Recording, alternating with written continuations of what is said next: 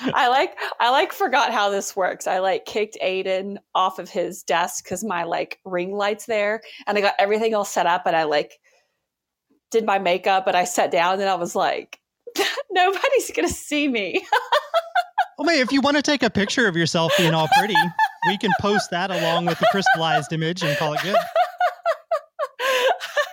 I just sat here and I was like, wait, how does this work again?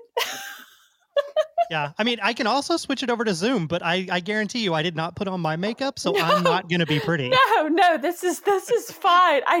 My brain, I just sat here and I was looking at my computer and I was like, now where do I go? What happens next? Yeah. Anyway. What happens when you take a redneck fishing guide and pair him up with a master beekeeper? Well, we're about to find out. Join our host Ken Milam and John Swan as they help you brave the sting of beekeeping to reap the sweet rewards. This is The Hive Jive.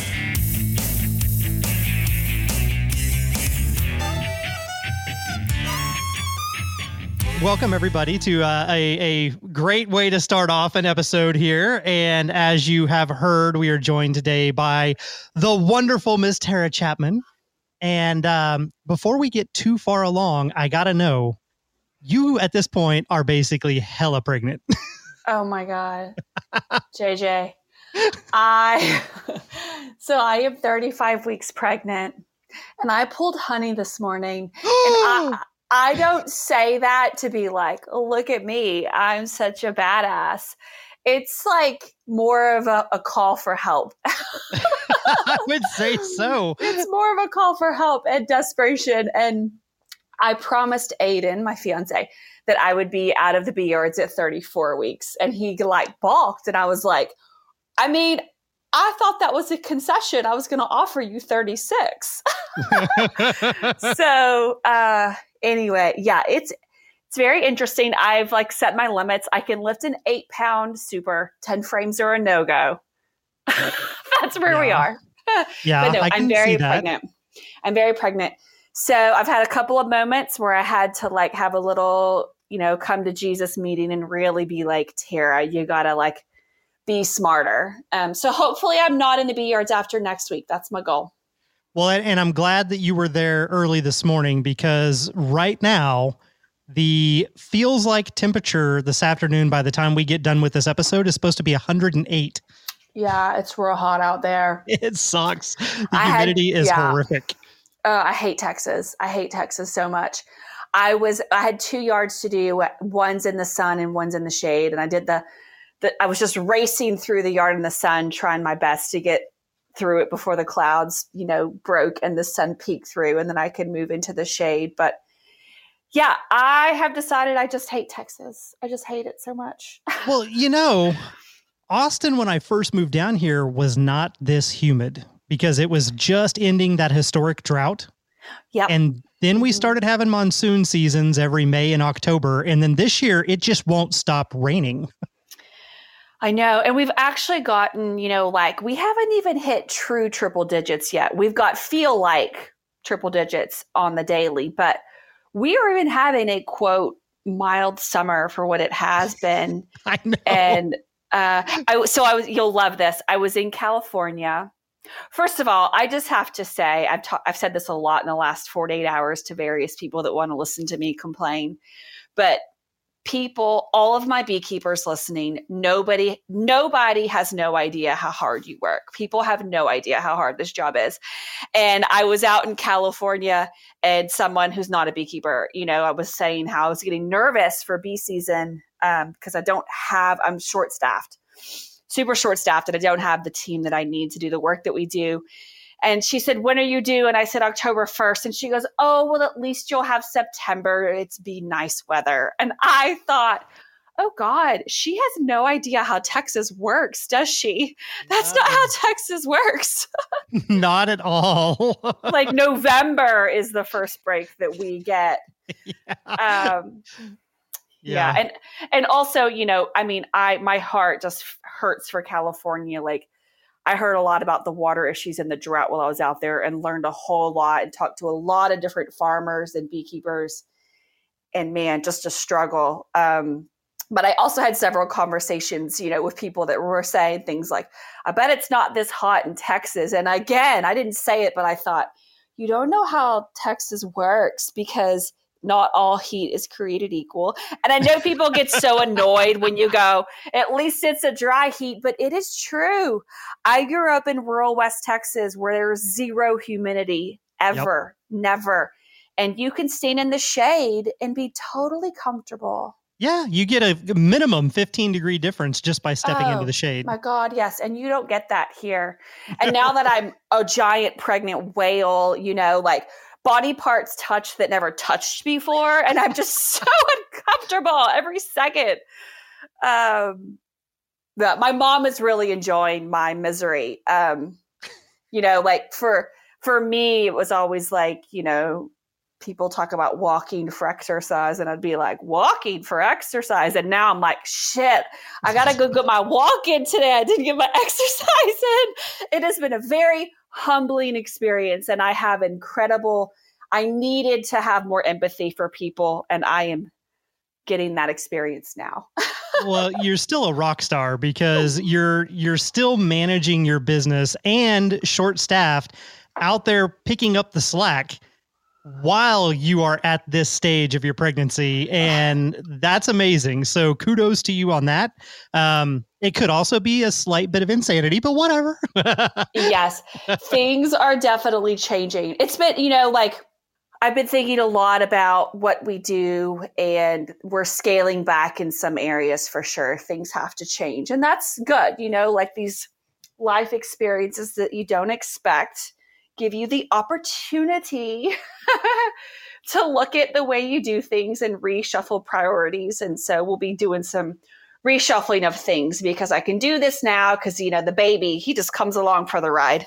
Yeah. But in 6 months, I don't think it's a good idea. I don't know. I don't have kids, but I don't think it's a wise idea to strap a baby to you and put a bee suit on and go out to the bee yard. I'm going to guess that's a bad idea. So unless he's in a little bee suit, then maybe, I don't know. Do they sell newborn bee suits? I have not seen that yet. I'm not sure, but I have received a shipment of gloves that might as well have been for newborns, because I don't know any human whose hand would have fit in there. Oh my God. All that equipment comes from Pakistan and China, and the sizing is just all over the map. You're right. It either fits the palm of your hand, but the fingers are somehow 2 inches too long, or you can't even get your hand into it. You're like, We have a supplier in Pakistan, and I'm always telling him, remember, these are Americans. They're not Pakistanis that are going to have to wear these suits. Yeah. We have, apparently just alien appendages when it comes to how things should fit for our hands and whatnot. The rest of the world, completely different story. That's totally crazy. So, real quick, you mentioned the whole, sometimes things in life make you have to stop and reprioritize.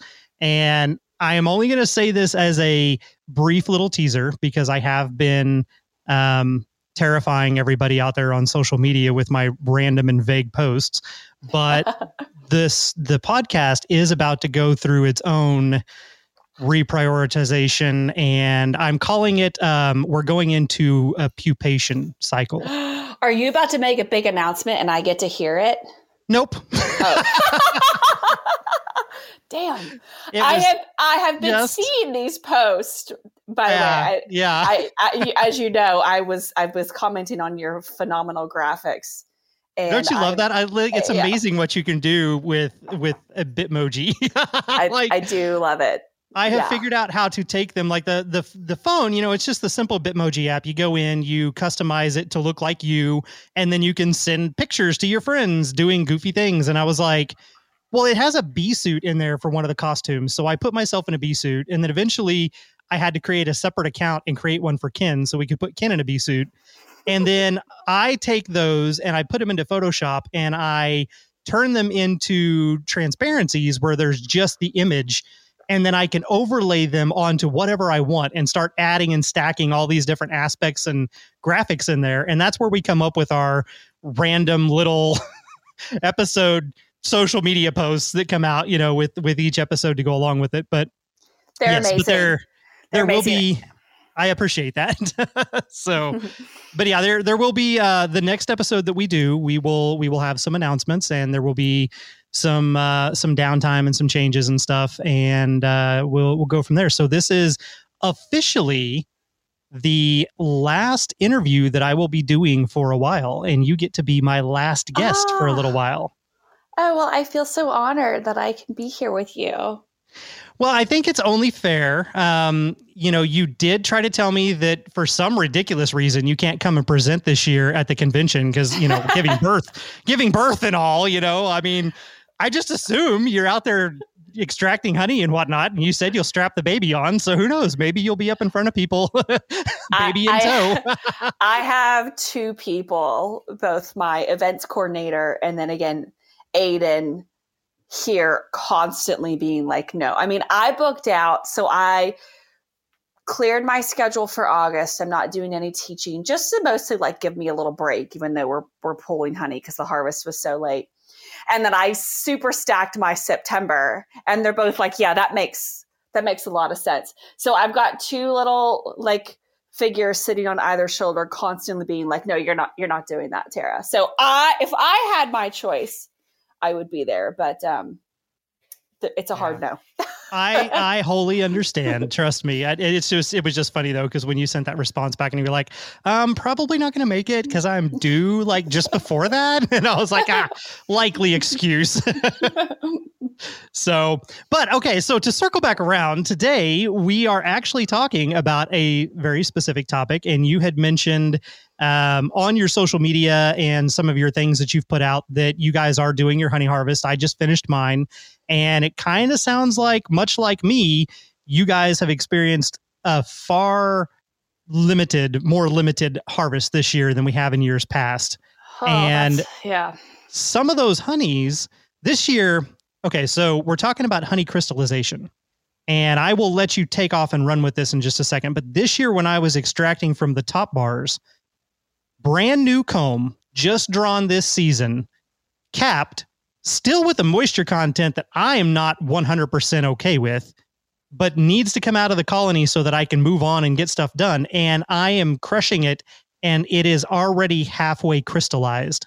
And I can feel the gritty, sandy texture as I'm crushing this comb, and it's coming out between my fingers. And I'm like, are you kidding me?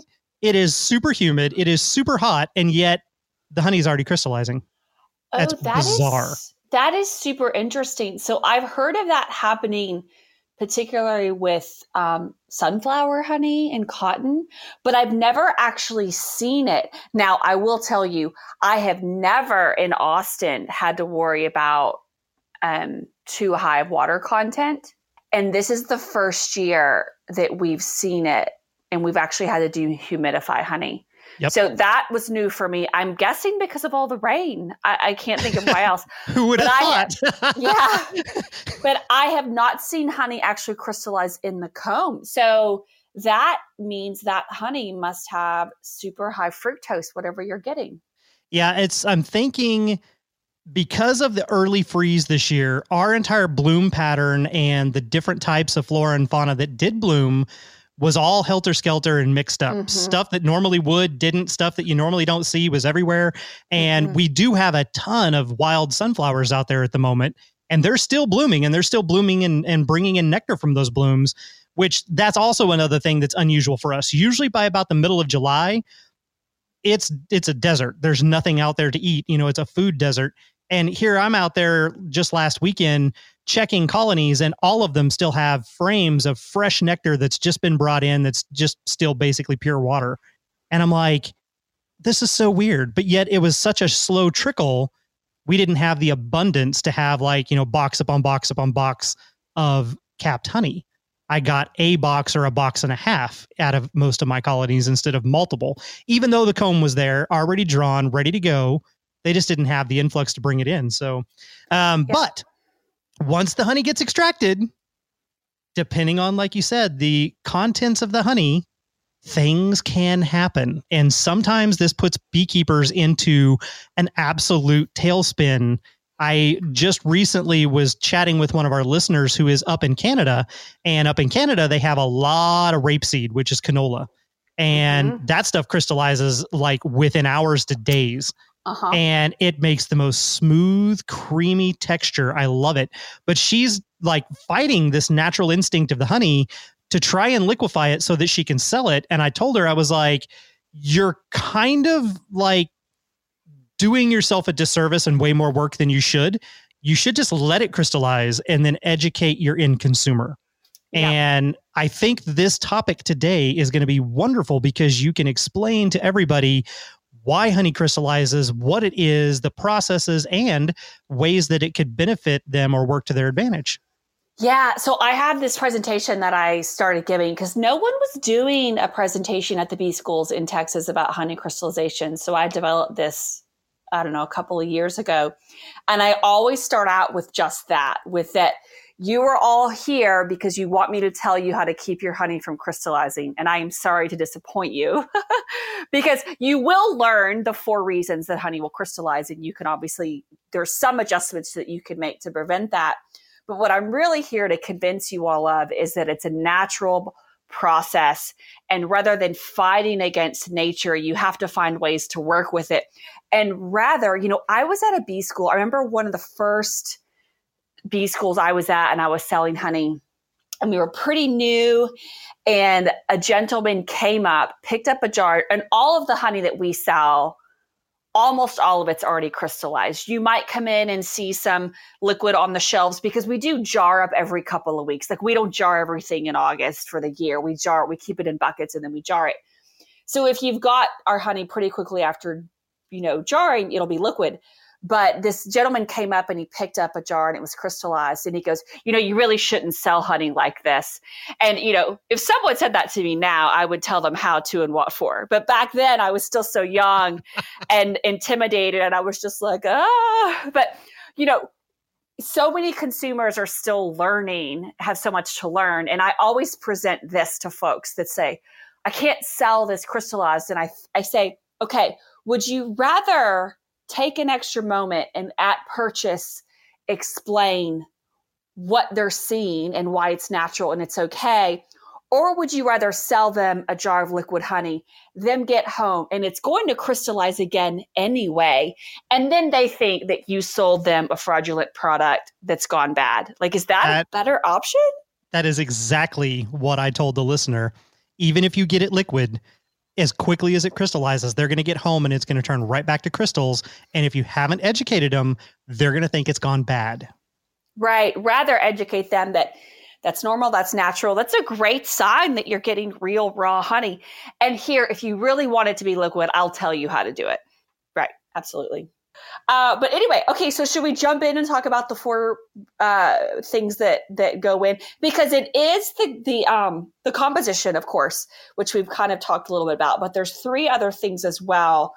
And I don't think most beekeepers actually quite understand all that goes into it. So should we jump in and talk about each one individually?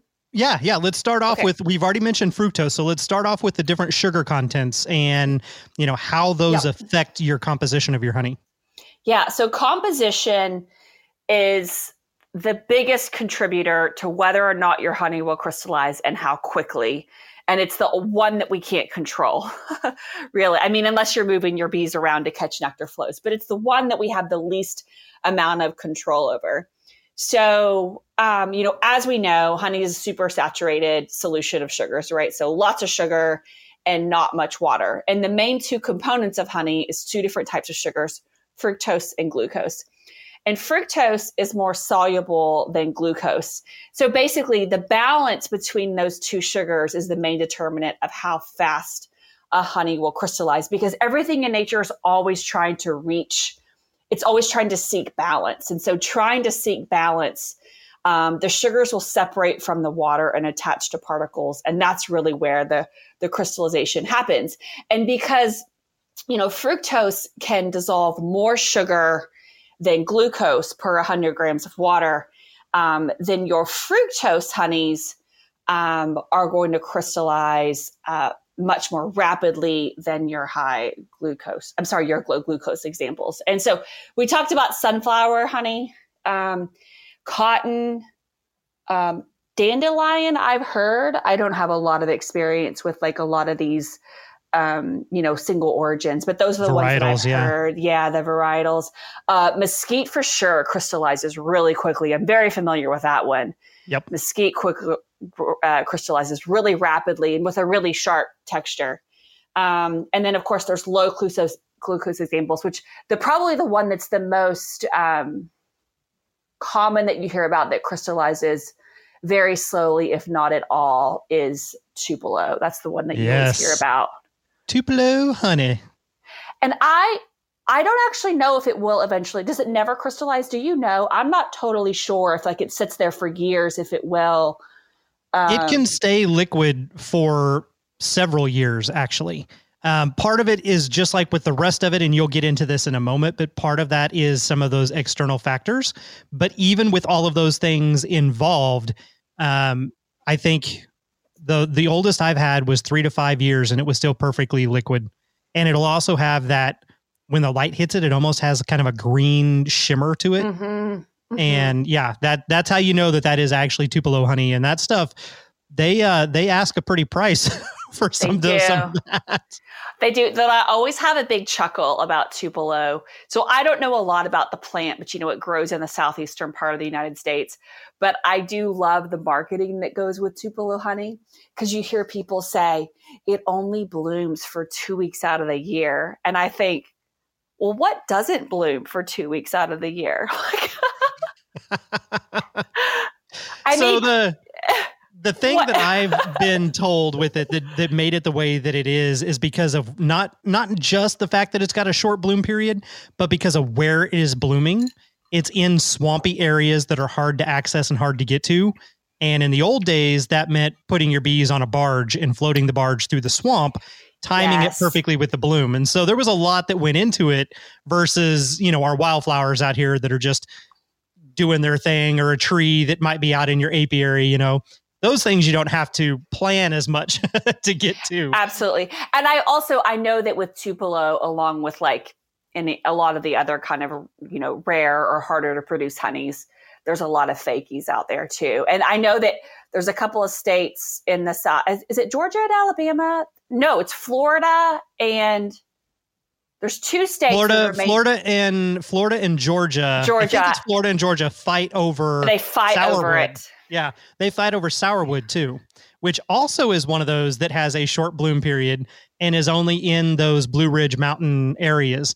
And so the northern part of Florida, part of Georgia, and part of the Carolinas have the opportunity to produce sourwood honey.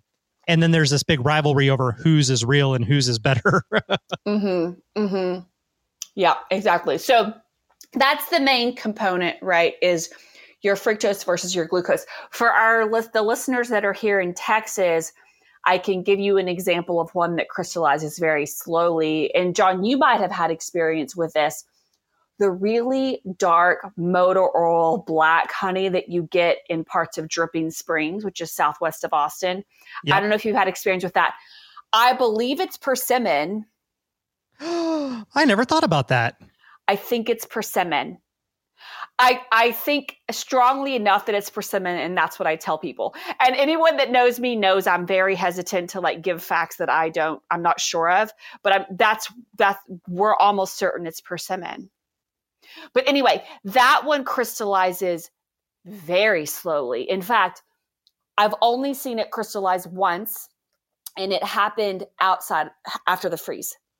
So you had our honey sit in a below zero temperature for a week when our power was out, and it crystallized. And that's the first time I've ever seen it crystallize. I've had it sit on the shelf for well over a year, and it not crystallize. But I think it's persimmon. See, Texas persimmon. I want to make sure to clarify that. Yeah, you've got me thinking now, because the only other honey that is a varietal honey that I've ever tasted that tastes like our dark winter honey, which in my area, the apiary that tends to produce it is on the west side of 35, and it's going to be out in that towards the Dripping Springs, towards the Dripping Springs area. So, but the only other honey that I've ever tasted that has that same profile to it is avocado honey. And it is dark, and it has that same rich, bitter, almost kind of taste to it and consistency. So that's really kind of interesting that it would be a natural fruit tree out there. providing that. Yeah, very cool. And persimmons, I want to make sure, but you've got several varietals of persimmons. Like the persimmons that we're most familiar with is like the orange. Those come from Asia. I think Japan. That's not what I'm talking about. The persimmons, as you know, John, the ones I'm talking about are the Texas persimmons, and they make little purple fruits. Yep. And they just grow wild out there. Yeah, everywhere. Yeah. Yeah. So that's the first and the biggest contributor. So the second one, and the one that I think beekeepers and probably the public are the most familiar with, is what we call catalyst. So that's when we talk about, is it raw or has it been pasteurized? So the catalyst means that when this super sugared saturation tries to seek balance, the sugars have to have catalyst to form the crystals around. And so you've got to have pollen grains, pieces of wax, dust can even cause it, seed crystals. These all serve as like little nuclei for the crystallization to get started. And so the composition of the honey determines if it's going to crystallize. And then these little catalysts play a role. You've got to have these catalysts in the honey. So for beekeepers that hyper filter their honey, so like, the honey in the grocery store, for example, has been heavily heated and filtered through very, very, very fine filtration systems. It's heated, pressurized, and pushed through a microfine filtration. Exactly. Out of it. So there's no catalyst left for crystallization to form. One little side note here on filtering and straining. Sometimes your filter media can actually inadvertently add this catalyst to it. So if you're using like a cheesecloth that has a cotton fuzzy texture, sometimes some of that fuzz particulate can actually get into your honey and thereby provide a catalyst, even though you think you've strained all the stuff out, but then your straining media actually puts stuff back into it as well. So that's another little side note. Yeah. Or dust if your jars were dirty. Like if, you got them in and they set open and they got dirt in them, or even the vessel that you put your honey in. So if it's got really smooth sides, but if the vessel, let's say you put it in a bucket that had a bunch of scratches along the side in the plastic, that can also serve as catalyst too. Yeah. Describing, I think, half of the buckets that are currently sitting in my story. All of mine are like totally scratched on the bottom where I drilled through to put the honey gate and like jammed the drill through, and it just like took the bottom part of the plastic off. Yep. That's all mine. Yeah, I've scratched them trying to scrape the crystals and stuff out. I've then cleaned the bucket out and been like, I did that. Okay. The third one is storage temperature. So again, we talked about how, these honey packers are going to heat their honey to high temperatures and keep it there for a long time in order to prevent crystallization. But this is really a big one this is one you can control, right? So you can control if you want to encourage crystallization or discourage crystallization. And we know that crystallization is most rapid between 50 and 59 degrees Fahrenheit. And the ideal temperature for crystallization is 57 and change. 57.2 is what I've always heard. And so when you're talking about making creamed honey, for example, when I first tried to make creamed honey, temperature control is really important here. And I would put it in my refrigerator.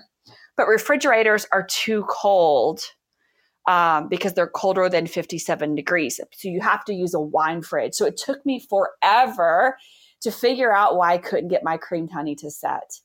And Pamela Yeomans was the one that was like, you can't put it in a fridge, Tara.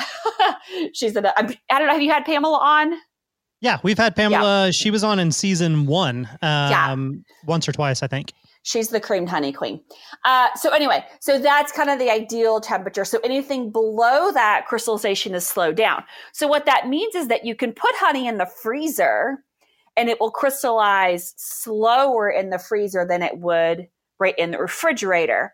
And then anything above that as well will resist crystallization. So above 77 degrees, If you wanted to keep your honey liquid, keeping it above 77, you'll do better than keeping it, between like that 50 and 77 degrees.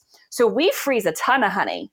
I do too. That's my bulk storage is absolutely. It goes in the deep freeze. Absolutely. So like we do a ton of cut comb here and chunk honey, but we don't like to cut it all up at the start of the season because we don't know what our needs are going to be. So wrap them in plastic and throw them in the freezer, and it does keep it from crystallizing. Now, it won't keep it from crystallizing forever. Beekeeping is just a constant adventure and experimentation. Yep. And every day is something new. We put so we do a lot of chunk honey, which is a little comb honey floating in liquid honey. And we had a ton that we put in the freezer because I like chunk honey to stay. I like if the liquid honey, the honey around the comb stays liquid because then you can see the comb. If it crystallizes, you can't all see presentation. The comb. Exactly. So I do like that. So I put them in the freezer, and it did not stay liquid forever. It took many months, but it did crystallize, and it crystallized in the smoothest texture. And I thought, well, that's unusual and strange, and I don't really know how. But anyway. But know that freezing honey will slow it down significantly, but it won't prevent it from crystallizing forever. So when you're talking about wanting to liquefy your honey, you're wanting to keep it, 80 to 100, but so when beekeepers talk about, okay, how hot can it get before it starts to break down, the crystals and damage the properties of the honey and it's no longer raw.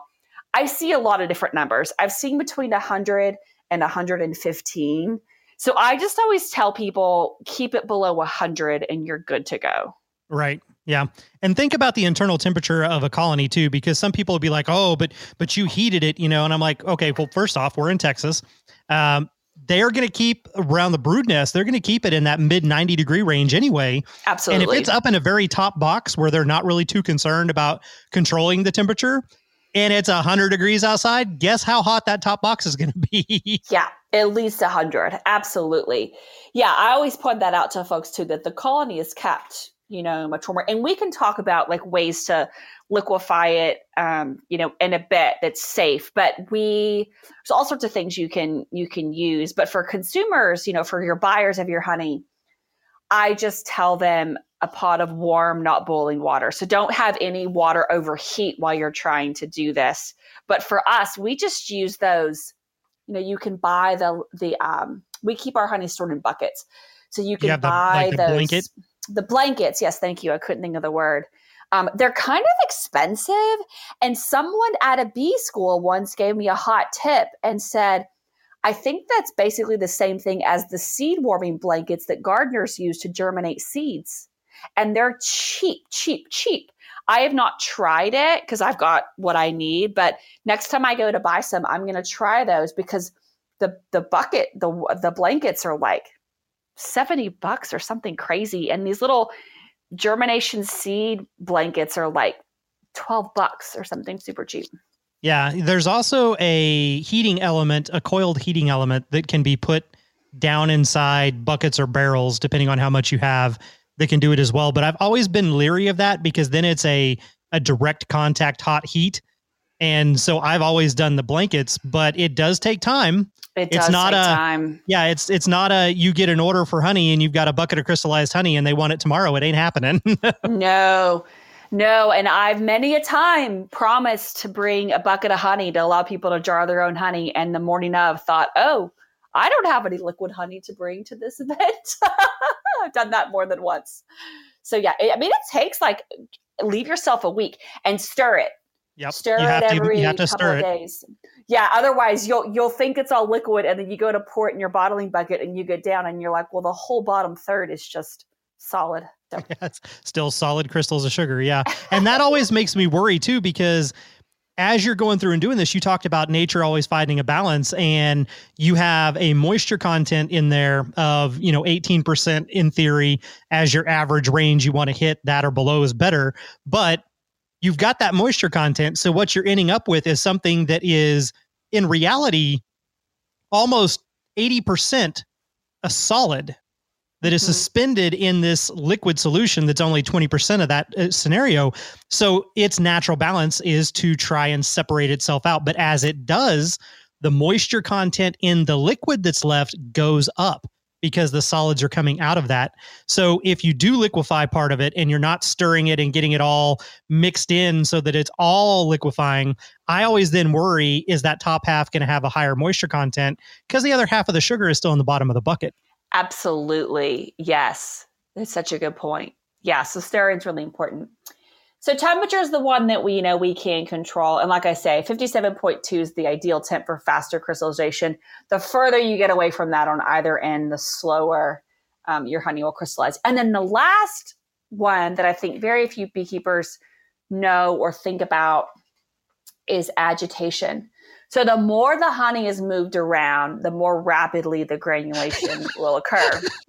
The more angry your honey is with you. Sorry, I couldn't help it. I was like, when you said agitated, because I knew what was coming, and I was like, it's agitated honey. It's angry honey. Basically describes my pregnancy in Texas right now. I'm just agitated.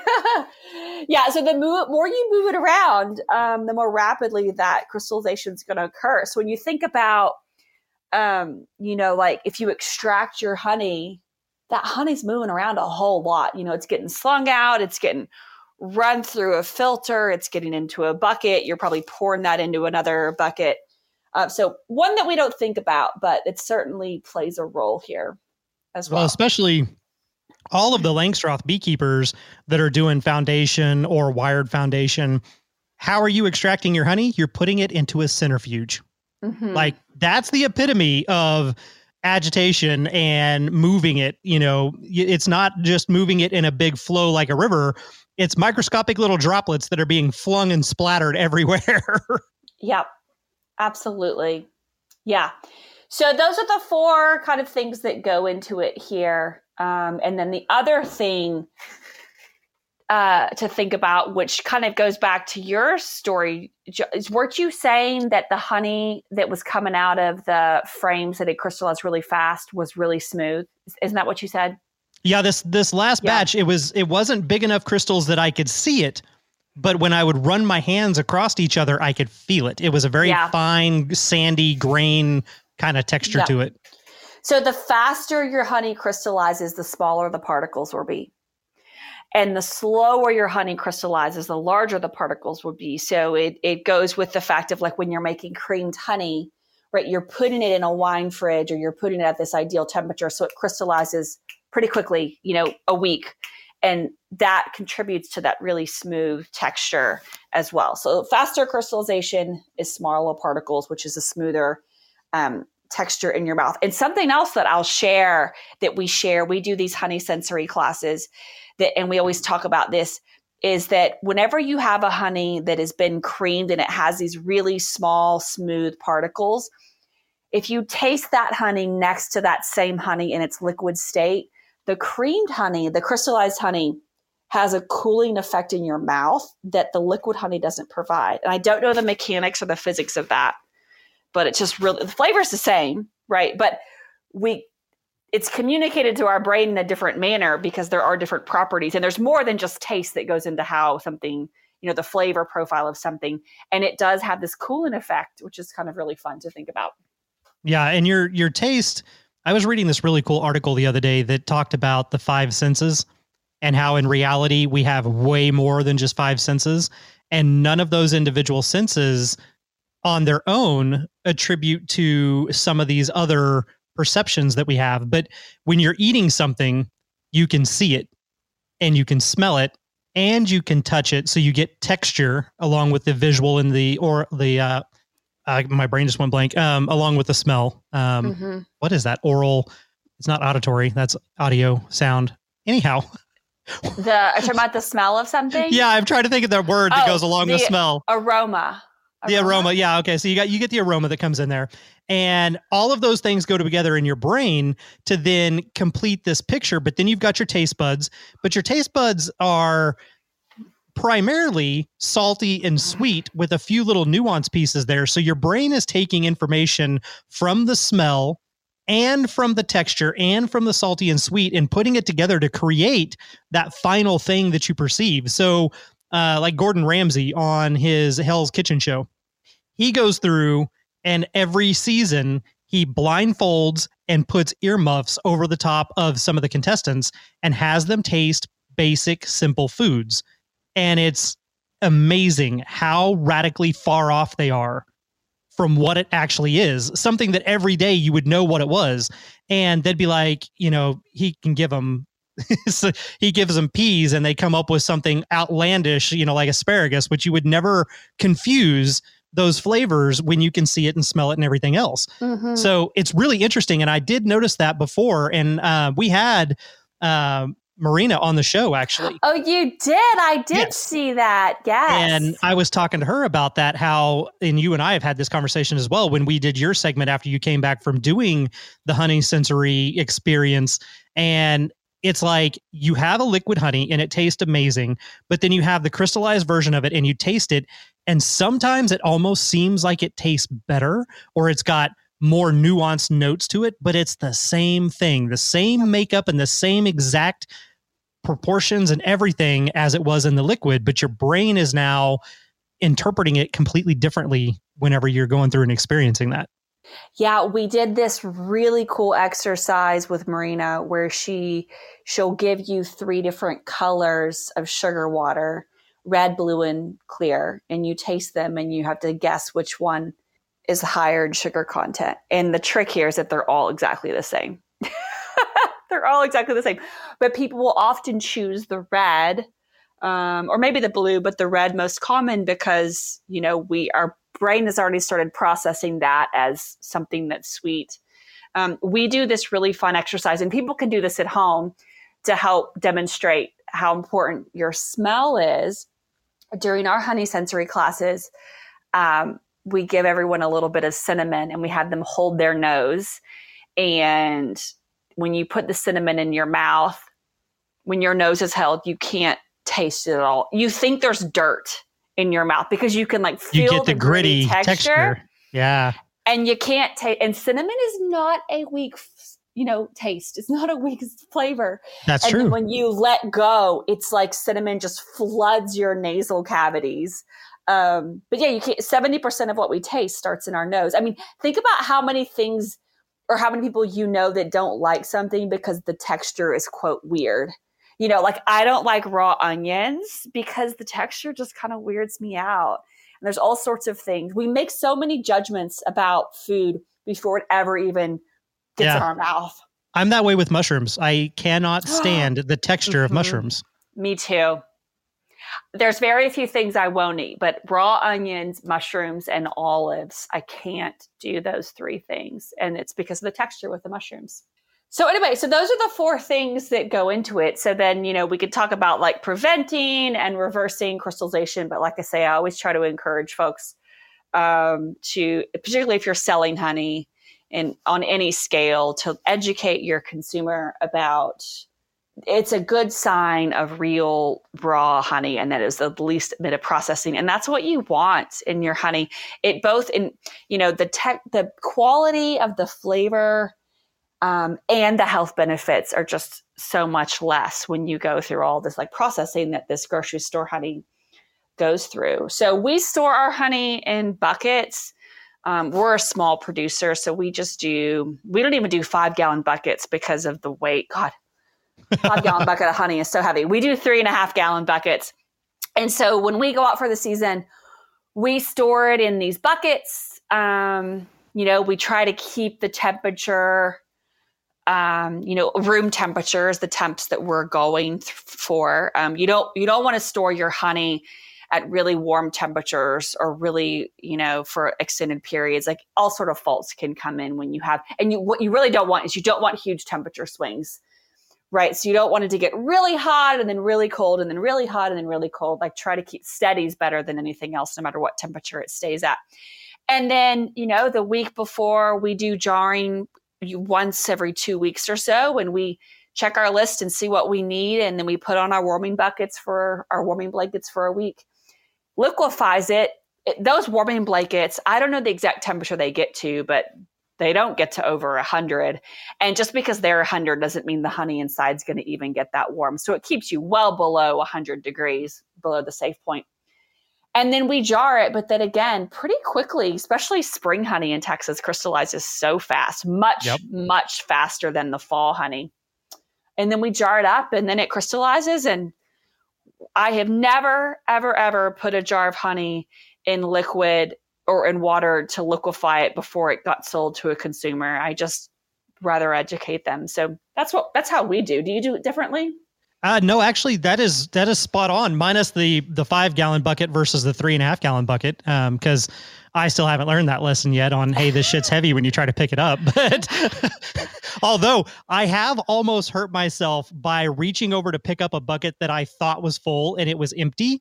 And I about threw it through the ceiling.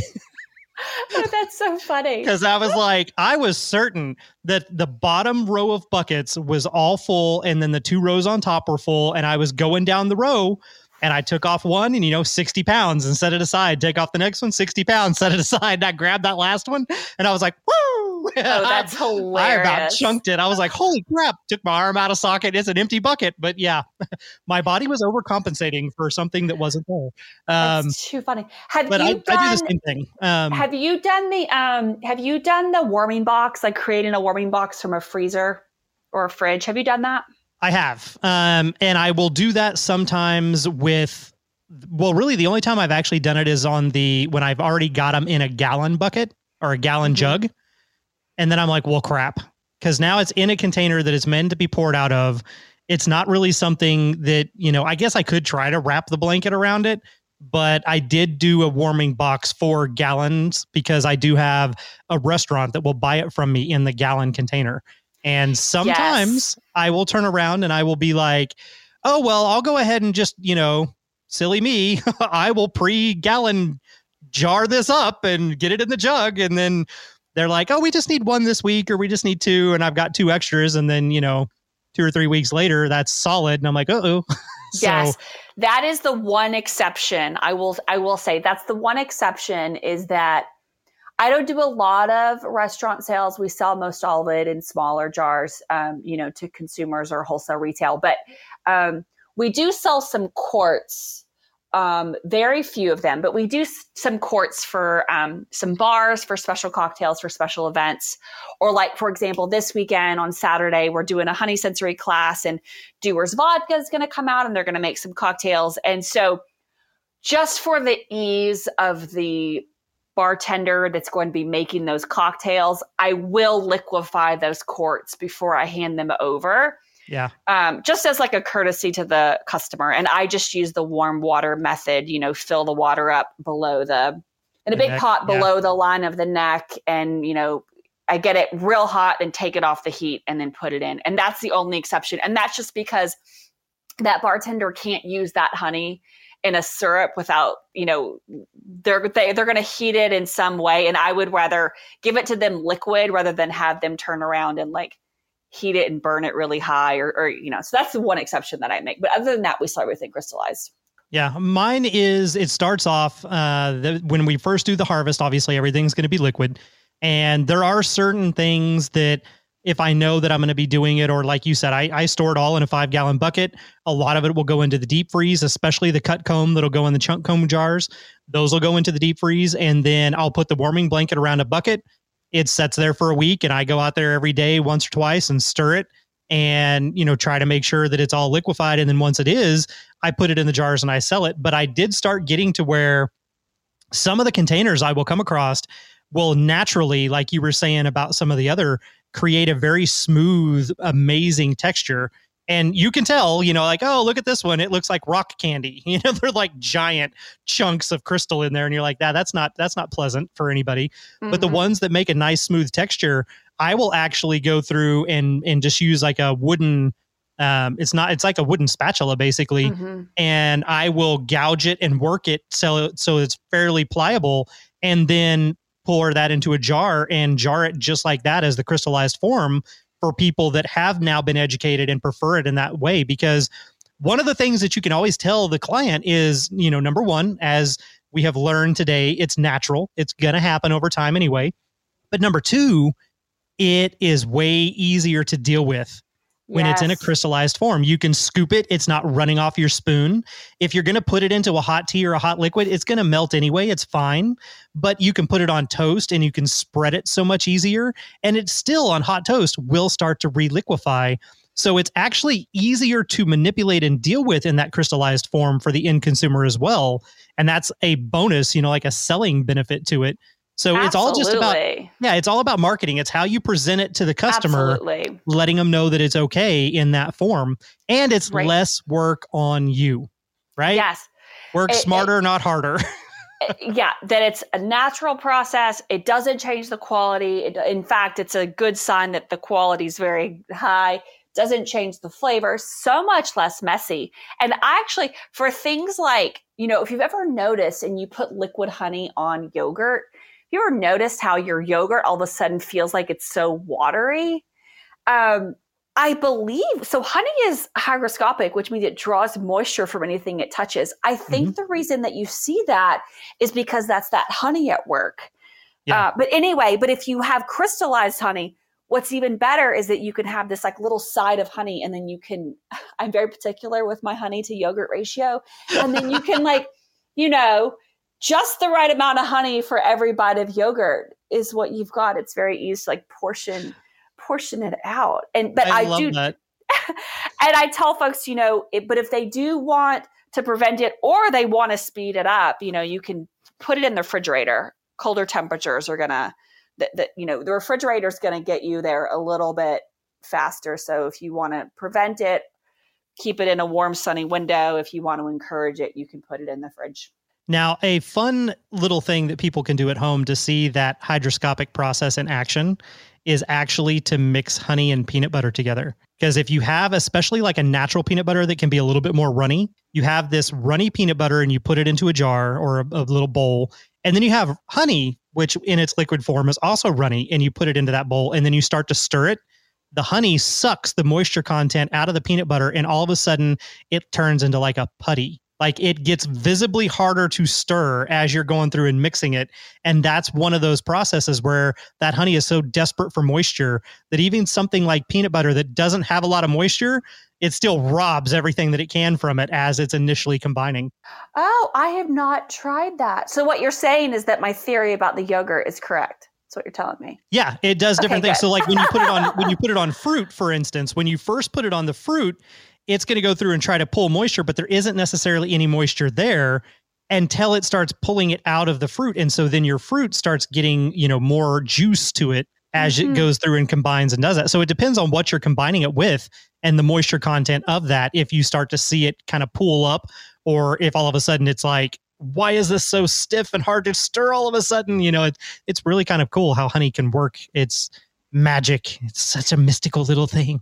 Yeah, so many fun things. I'm gonna have to try that. So like just sharing all those things with your consumers, and you're just doing the entire industry a service. That's right. You're saving yourself a lot of work and heartache. You're educating the customer. And it's one of those things that can also be a great gateway for other conversations too, because when you educate the customer that honey that is raw and is natural is going to do this. And in our area, our honeys usually have this, and this in it. So it's going to crystallize at this pace at about, if you're storing it in your kitchen and your kitchen's in the 70s, it will crystallize a little bit quicker than if you were storing it somewhere where it was warmer, or colder, and educate them on that. And then you can always use that as a pivot to talk about honey in the grocery store. And how it magically never seems to crystallize and why that is. And then that leads to other conversations where you can help educate them in other ways so they can be a smarter consumer when they're out there spending their money and spend it in the right place to support the right people instead of potentially supporting people that are adulterating honey and, flooding the market. And when you talk about the fact that the honey in the grocery store, if it's real, let's just say that. But if it's real honey, it's gone through processes that are not natural, whereas yours is just a natural process. And it's going to help justify your higher price point because everybody listening is charging more than the grocery store. And if you're not, change that immediately. Yes, absolutely. Because that honey is being bought pennies on the barrel Oh my God. From It is other countries, brought in, mixed up, reduced down, and then sold at that level.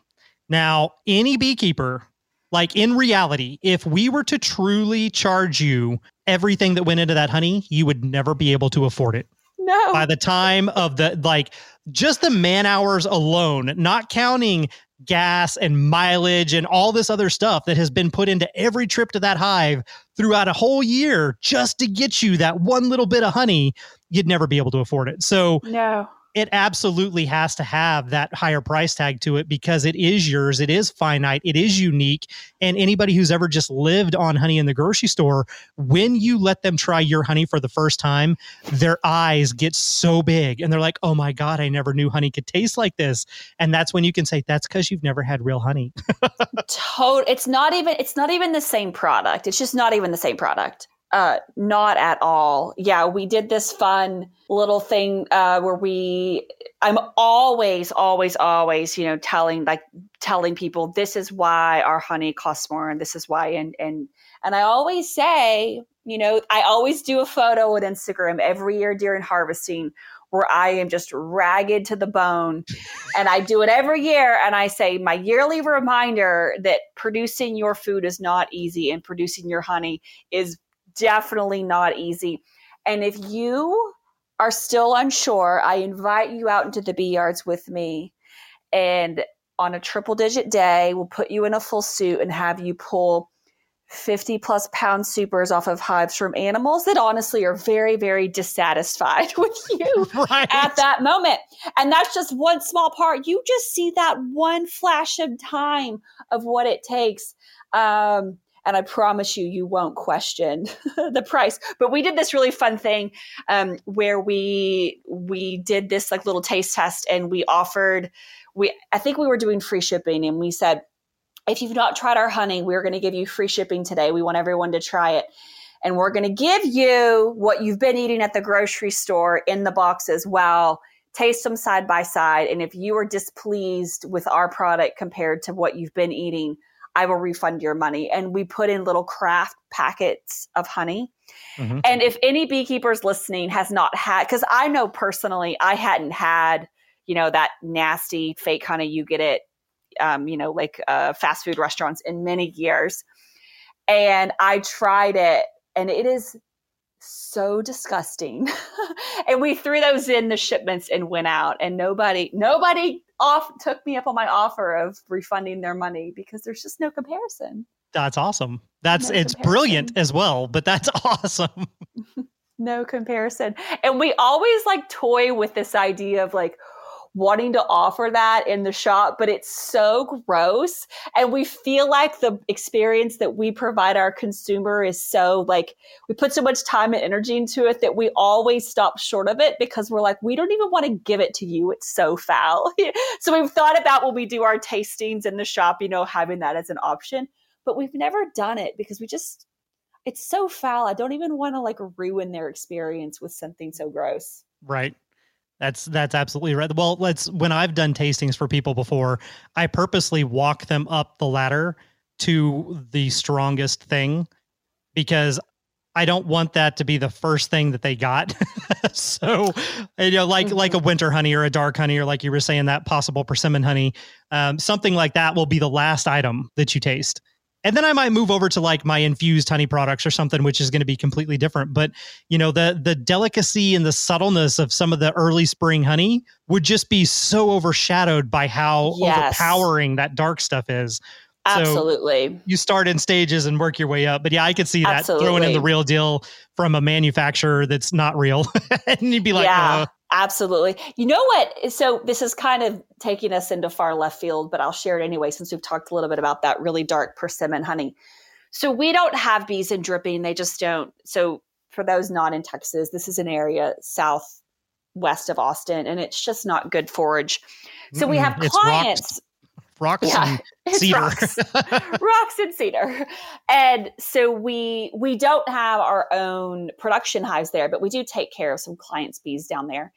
And a lot of those clients, they sell that honey back to us. And so that's where we get that, again, what we think is that persimmon honey. And it's motor oil black, and it's far from, if you've ever had a buckwheat honey, it's kind of on that end of the spectrum. Yeah, minus the ammonia aspect, but yeah. But it's like, it's similar in that it's the exact opposite of what you think honey should taste like in that sense. And it's got the texture is so weird. It's almost like, it's super viscose and it's super thick. I hate extracting it. It literally takes 24 hours to run through a strainer. It's just super thick. It's just a really weird consistency. But anyway, so we would get this, and I remember one of my beekeepers that was working for me at the time was like, that honey is nasty. We can't sell that. And I sat on it for a little while. And this is a great example of how when you're dealing with consumers, you control the narrative. Mm-hmm. You control the narrative. And so we sat on it for a while. And what we started doing is when we started doing these honey sensory classes, we started putting it on the plate as one of the tastings. And we found that if we just shared that honey with someone, here, try this, people were a little turned off by it because it wasn't what they were expecting. But when we started putting it in our honey sensory classes and doing it as one of our tastings, we sell a lot of that honey. And the reason is probably twofold. I think one, people that are taking these honey sensory classes, these tasting classes, probably are a little bit more open to new flavors. But two, I think it's all in how we present it. And so we talk about how honey is made, and we talk about the different flavors, and we tell the story of the honey. We tell them where it comes from. We tell the story of how it's harvested and how it's such a pain in the ass. And we tell this great story of it, and people try it. And it is probably one of our most popular honeys. And not only that, we call it our secret menu honey. So we would never sell that to someone that didn't know what they were getting. Yeah, they got to come in and ask for it. They come in and ask for it. And just like Torchy's Tacos has a secret menu, we have a secret menu honey. And people come in and they go, oh, I want some of the secret menu honey. And we sell all of it that we get every year. So again, for those of you that are selling honey or trying to get in the business, just remember that you control the narrative, and telling the story of something telling the story of how you got into bees, telling the story of our bees, telling the story of how this jar got here. Like, people get vested in that. And that's how we do so well. And we charge, more than anyone else in the state for our honey, but it's because we've got this great story and people want to support that. That's actually very true. Oh, about our pricing? Yeah, it reminded me. So I ran out of honey for the first time. Like, I had this really weird year last year because of COVID and because of all of the restaurants and all of the retail stores shutting down. Even though my harvest last year wasn't great, it was way better than this year, but it wasn't great in the grand scheme of things. Same for us, yeah. I ended up having a surplus because it wasn't all being consumed by the restaurants and the retail stores. And that carried over all the way into this year. And I've mentioned it on the show here recently. There's a lady who has a peach stand, and she started buying honey from me like 6 cases at a time every single weekend. And I very quickly ran out of all my honey up until just now doing this harvest. And when I ran out, she was like, what am I going to do? And I'm like, well, I told you, honey's finite. It is not something that's always available, and I said, there are some people in the area that I trust that may still have some. And I gave her your contact information. I gave her Pamela's, and I gave her, I tried to give her Charlie's because Charlie's in her area, but Charlie was like, I messaged him and he's like, dude, I'm out, like wiped out. And I'm like, okay. So I went through and I gave these different resources, and she sent me a thing back and she was like, oh my God, did you see she's charging? And I was like, well, I mean, if you want it bad enough, she's the only person that's got it. So that's what you got to do. Yeah. And we run out every year, you guys. We run out every year. We don't ever have any surplus. In fact, the reason that we don't do wholesale to a lot of restaurants and bars is because why would I do that when I can sell it? Oh, 100%, 1000%. Absolutely. Amen. It kills me every time I have to do a wholesale order because yes, I want my name out there. And yes, I want the honey to go somewhere. But at the same time, every jar that walks out that door at wholesale, I'm like, I could have made double that. Yeah, easily. Yeah. At wholesale, retail, double. And then when you're doing wholesale to like wholesale bulk is cool. It's that hard gallon. to stomach.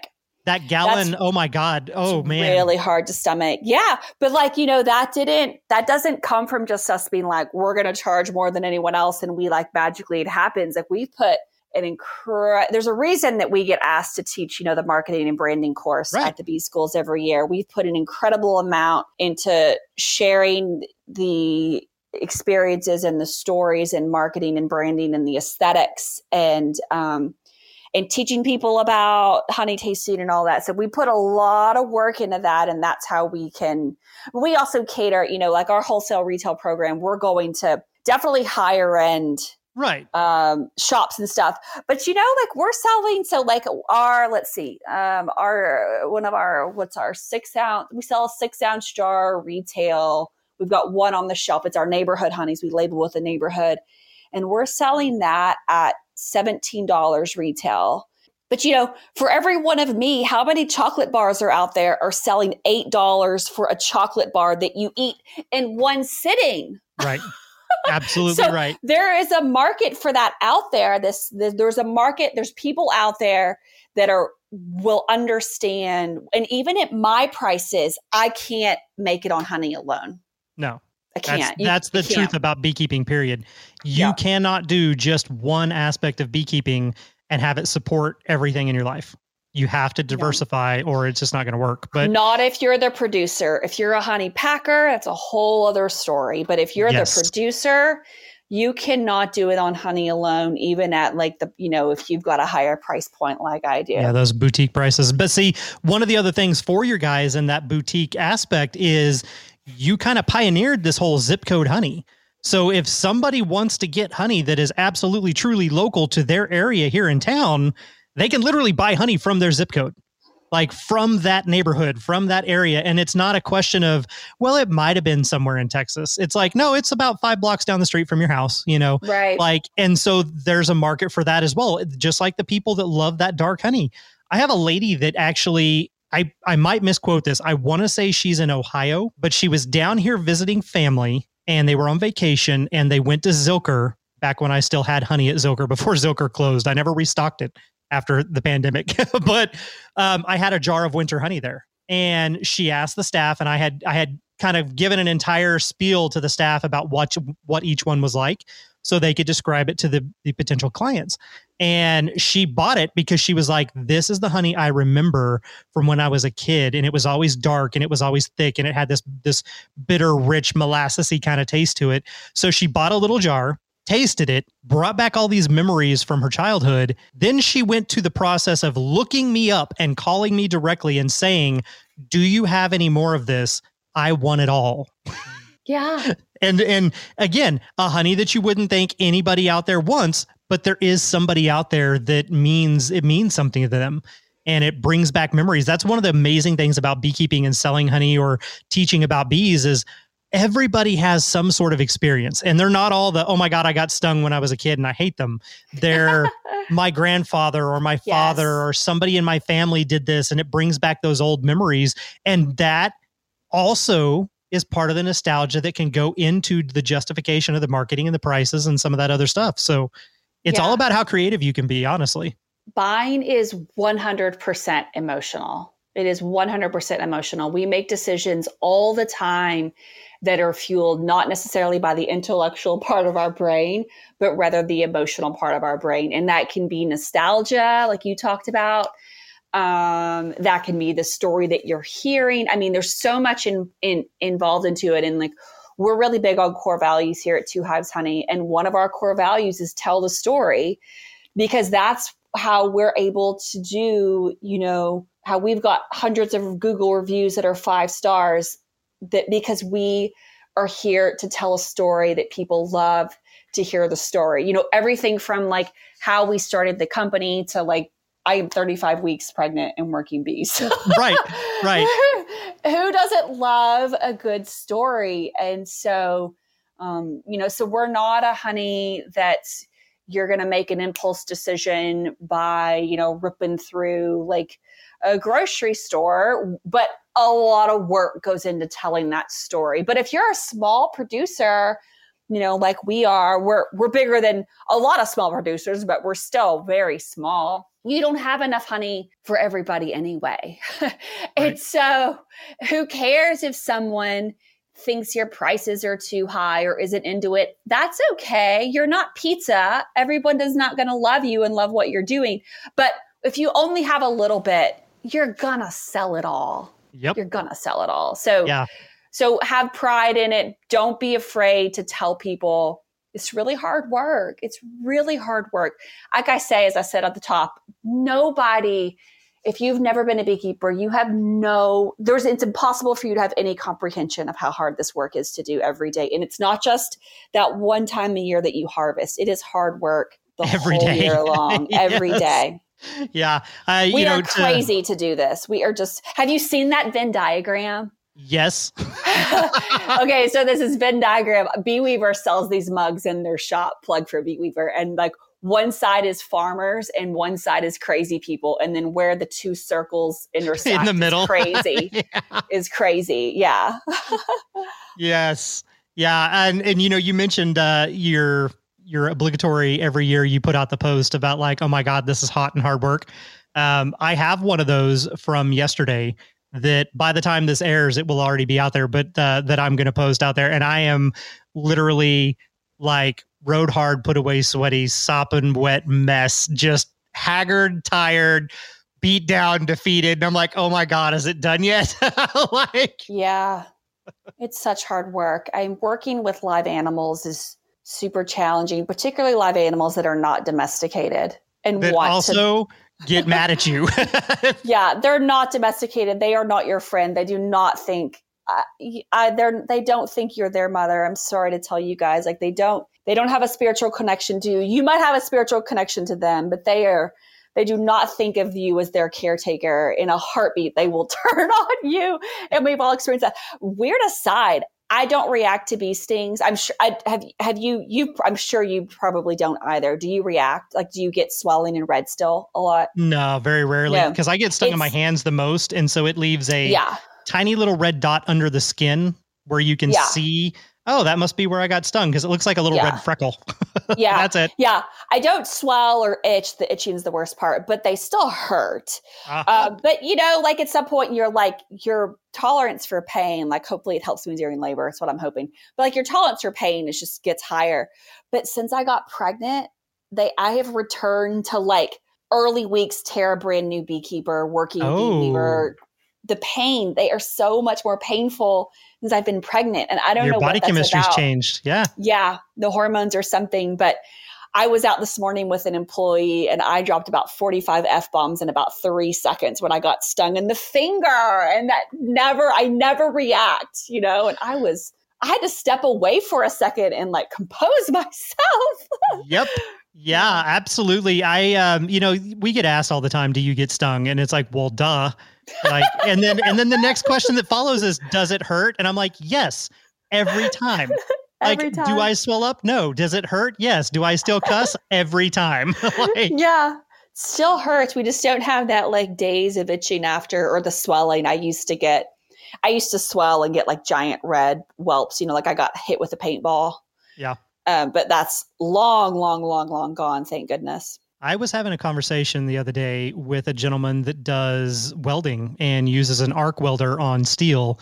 And, he has to wear the mask and he has to wear big old gloves and long sleeves and he's got a coat over him. And again, we found a lot of similarities in what he does versus what I do, because he's in all this extra fabric and clothing. It's hot as hell. He's working with something that's hot as hell. And sparks and embers and charred pieces of metal are flying off and burning through that material and stinging him. And as he's working, you'll hear him, 4-letter word, 4-letter word, 4-letter word. but he can't let go and he can't stop because of what he's doing. And it's the same with us. We're in a suit.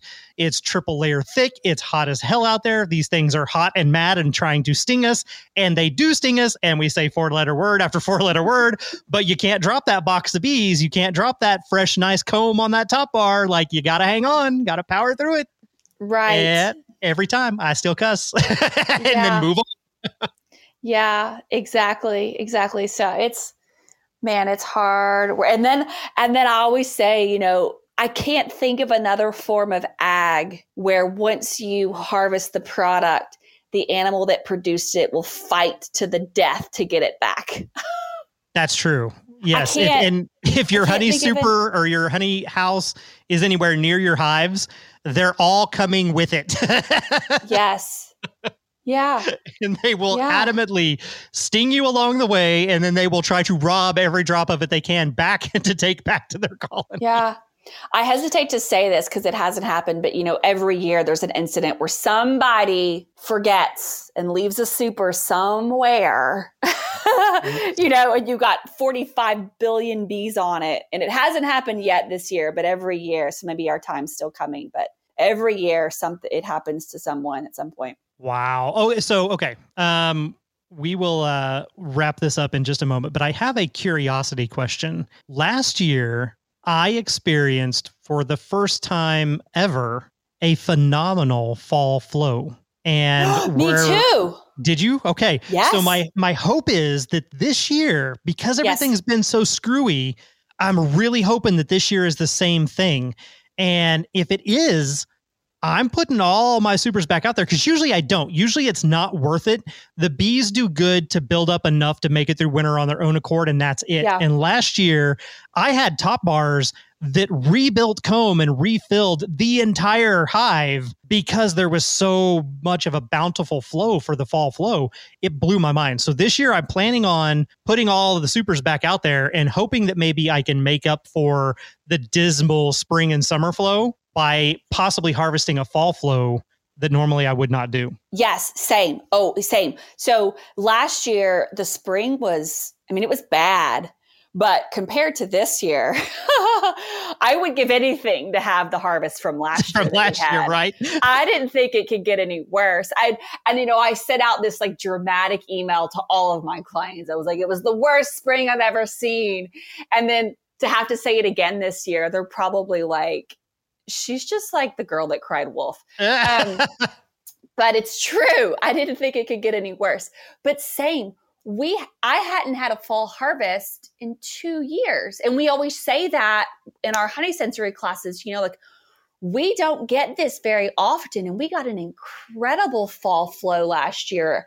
I can't remember exact numbers, but we pulled pretty darn close to what we did in the fall versus what we did in the spring.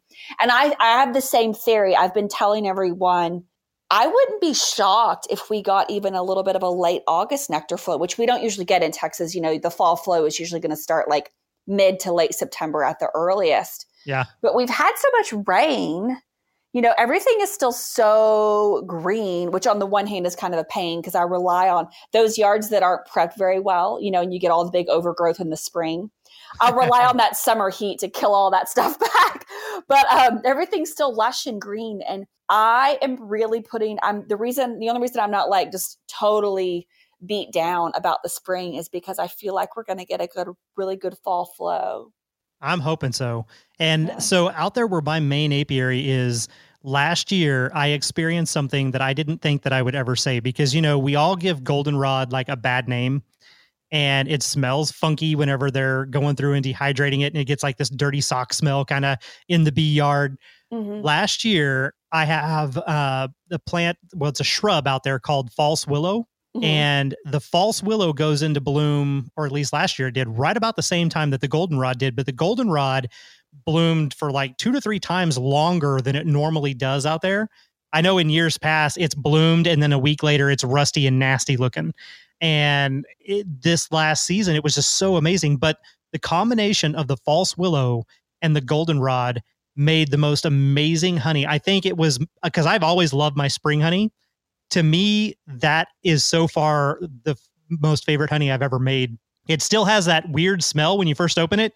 You can tell it's got goldenrod in it and you're like, oh, that's kind of strange. But when you taste it, it was just like the most unique bouquet of flowers that were very specific. And I loved it. I was so in love with it. I was like, nobody can have this. It's mine.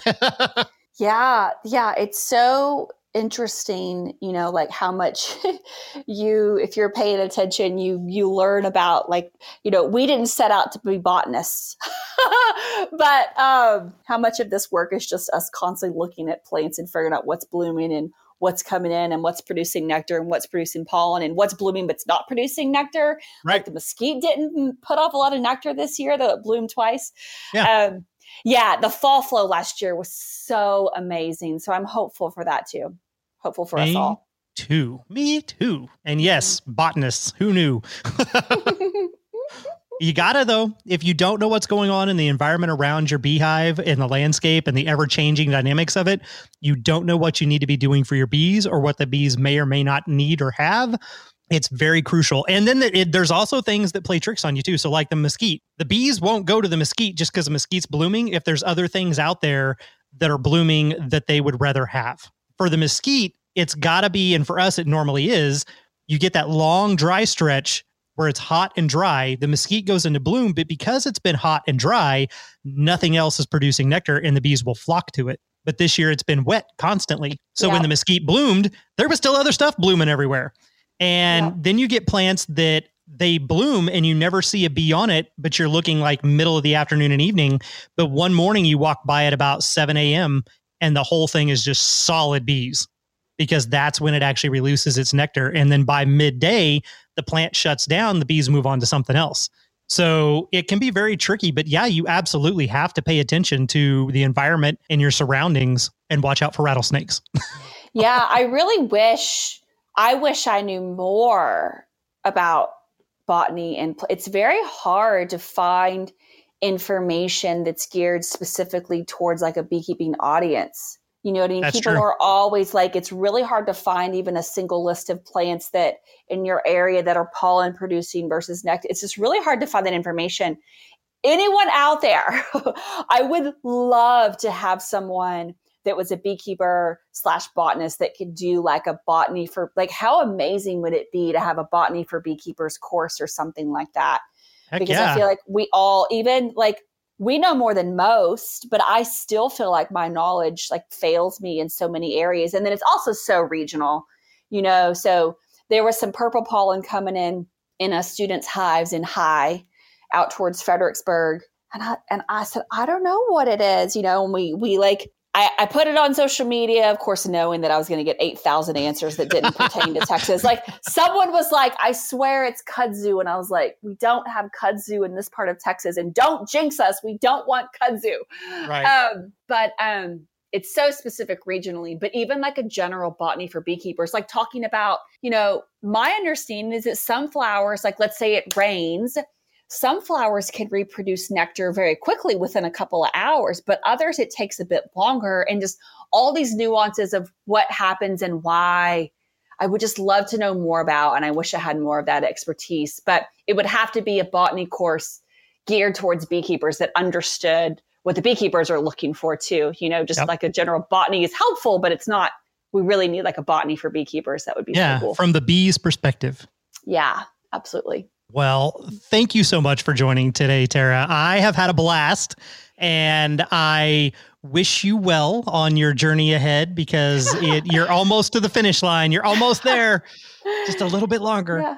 It's so fun to chat with you. I know why people like tune in and listen to these podcasts, because it's just, there's a lot of beekeepers out there, but to be able to just sit around and talk shop and have like camaraderie and understand. And, even like Aiden, my fiance, I mean, he knows a lot about bees because he hears it all day, but it's just so great when you get to sit down and chat with someone that's experienced and knows a whole lot about what's going on and sharing what works and what doesn't. And it's just like makes you feel less alone, especially in a year that we've had such a hard year, and we're all in it together. We're all in it together. Absolutely. 100%. I absolutely wholeheartedly agree. I actually had the opportunity to sit down with Natalie in person here not too long ago.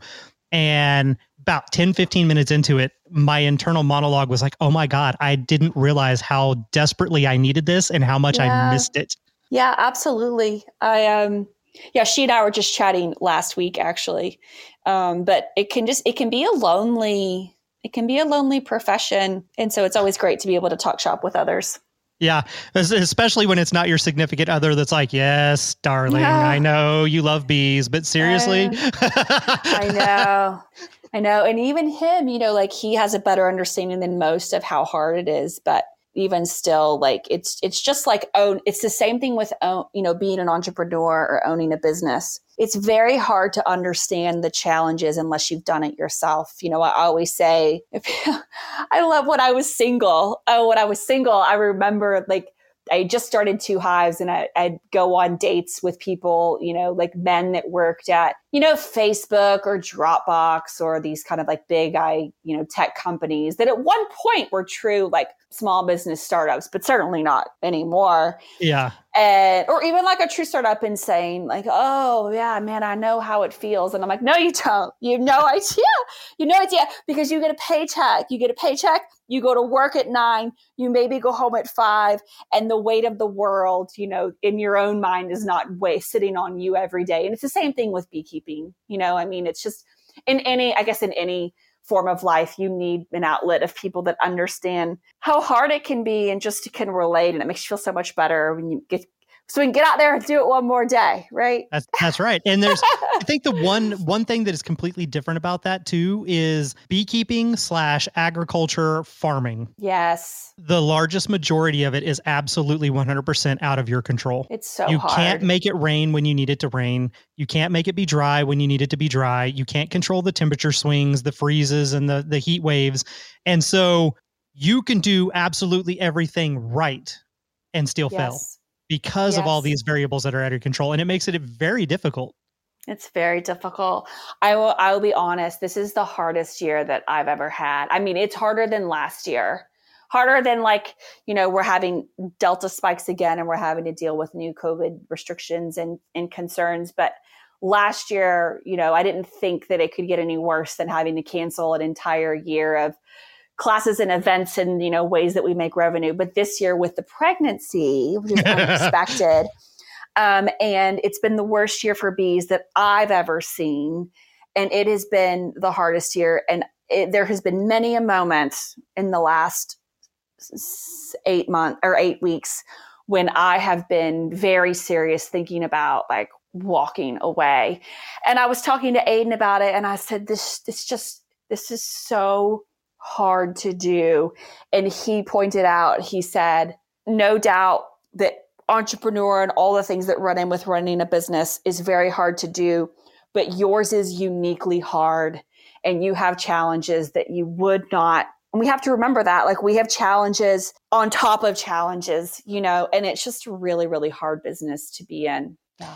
Well, the upside to this is that after October and November pass, next year, you can look back and be like, by God, if I can make it through all that shit and be pregnant, I can do anything. It's true.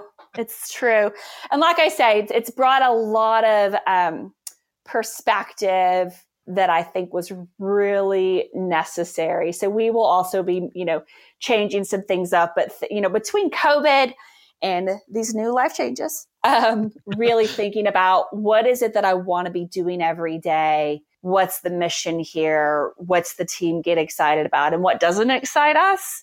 And kind of reassessing and moving things around. And so it's been a lot of like growth and introspection. And it sounds like you've been doing a little bit of that too. But I think we've all had a bountiful opportunities for that the last 18 months. Yes, indeed we have. Well, I wholeheartedly look forward to seeing where this takes you and seeing what comes out of it and what new brilliant ideas and paths that you have and go down. So definitely looking forward to that. And congratulations again on the soon to be little bundle of joy and all the hard work that you put in, and for joining us here on the show over the past 3 years now. You have been a guest at least once every season. So I wholeheartedly appreciate that as well. Thank you so much. Yeah, it's been great, John. Thank you. It's time for our guys to buzz off. But don't fret, the Hive Jive journey continues with new episodes Mondays every month. Until then, you can follow along with the guys on Facebook and Instagram at The Hive Jive. Thanks for listening, and be safe out there.